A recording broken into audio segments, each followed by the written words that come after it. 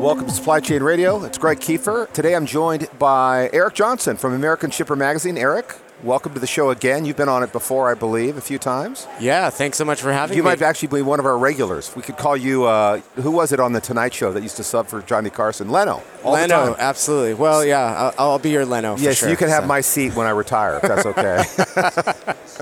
Keep it warm. All right. So today, I thought what we would talk about is global trade management, also as an acronym, because supply chainers love acronyms. We love GTM, them. right? Love them. GTM.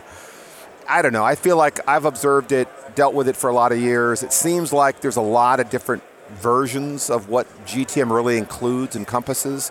There's probably one common thing, which is kind of trade regulations and customs. How would you define GTM based on just on your experience working in the space for all these years? You know, it's similar to a lot of other things that people have to be mindful of. There's not really one definition of it. Every company will have a different definition, and it also gets a little bit confused with transportation management, that TM piece. So historically, global trade management was sort of strictly trade compliance. And from a technology perspective, it was automating trade compliance, documentation, sometimes some strategy around how you manage duties.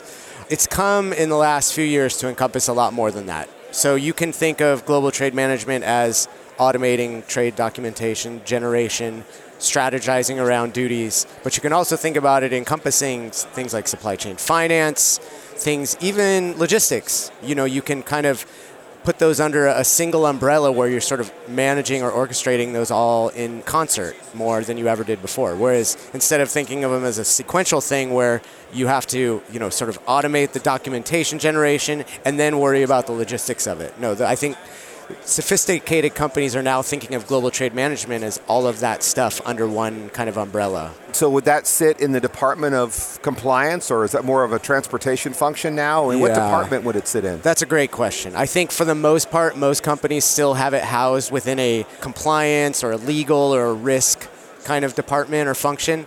I can probably count on less than two hands the number of companies that have all of that rolled under one roof and are handling it in a really coordinated way with a homogenous team. Right. Now, for a lot of years, I don't know, maybe I'm jaded or something, but I always felt like when you looked at regulatory stuff, to get it right was all about staying out of jail or not getting fined. Right.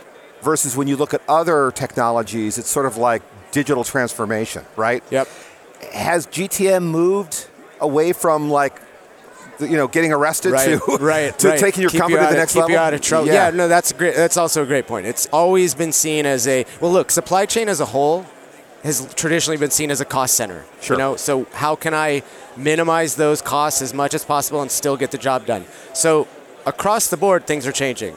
Across the board now, supply chain is considered an enabler, a differentiator, more and more. I think trade compliance is still seen as that.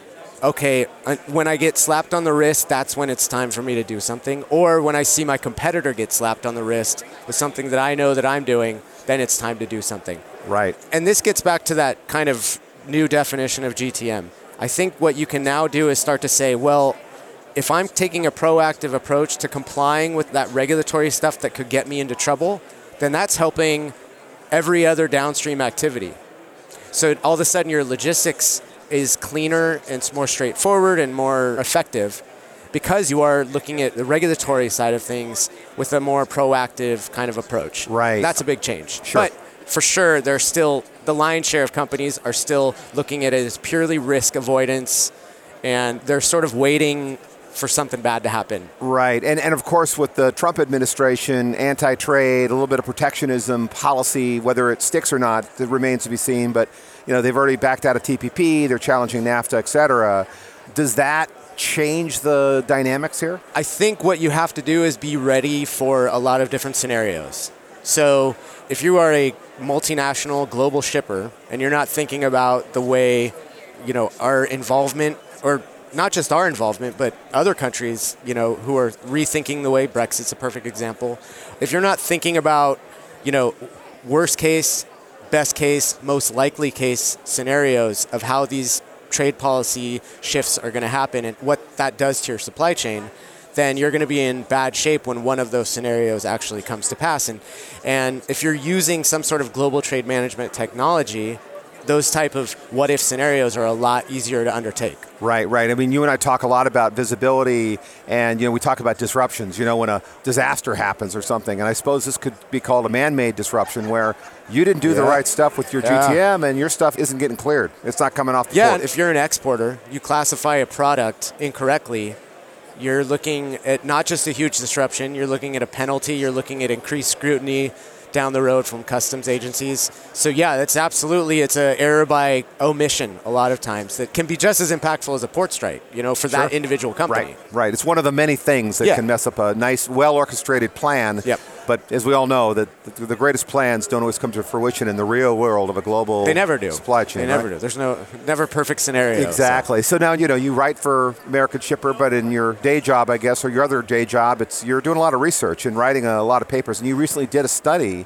on GTM, and maybe just share with us a couple of the key big findings of that. So we do a GTM landscape report every year, usually first quarter, which we did, of course, this year as well. And really the theme this year was there's so much uncertainty swirling around, and this was like January, February when we were putting this together. So there was even more uncertainty. I think to a certain extent things have settled down a little bit, but we looked at there are all these external kind of dynamics that you are potentially facing.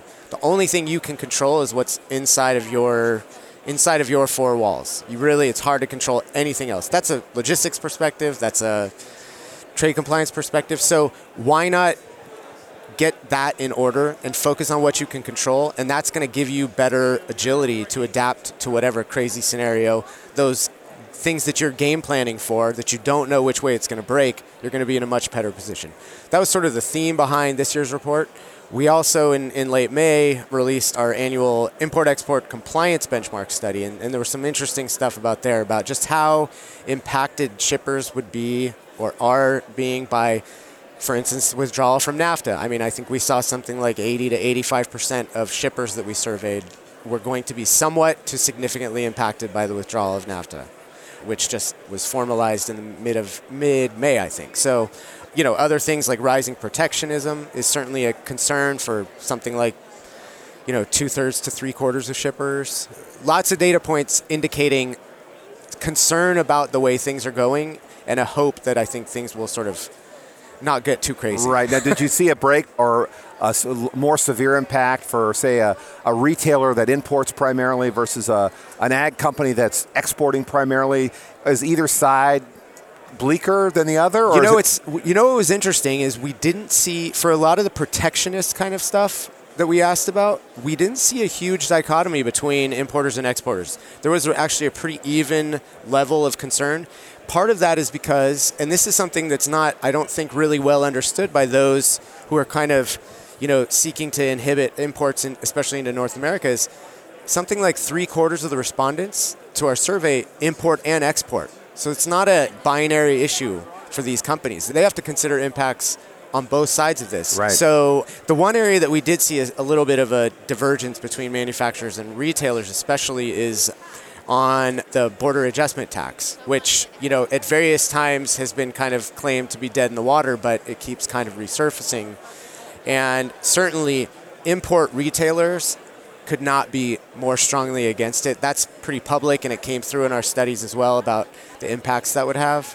Whereas, for exporters, they don't have as big concerns about that. Their main thing is like better at market access in China and other markets. So that's their primary concern. I don't think the BAT is going to be super influential to right. Well, it'll be interesting to see how politically it works out, because on one hand, the administration is anti-trade or protectionist, but they're also anti-regulation. So how does that balance out in the long run? I know that's something that I think has not been fully explained by the folks pushing this. Is that, well, first of all, the folks pushing the BAT are primarily outside of the administration. It's more the congressional leadership. So that may be why those messages are a little bit mixed.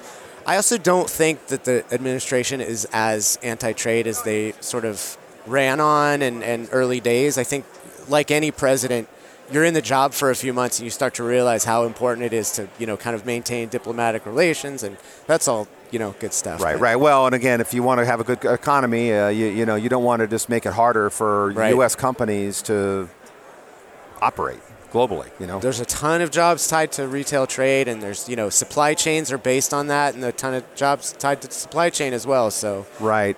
All right, so let's look ahead. If you could give some advice to our listeners that are thinking about this or worried about it, what would you tell them? Well, what would be 2 or 3 things you might say, hey, look out for this or consider this for the next 12 to 18 months? Well, first of all, I think every company, they should be doing this annually at the least, I should say, is take a hard look at what your sort of supplier footprint looks like and marry that against some of the trade policy changes that are being talked about. So if you are a company that uses North America as a, sort of single integrated supply chain market, that may change once NAFTA is renegotiated. So map all that stuff out.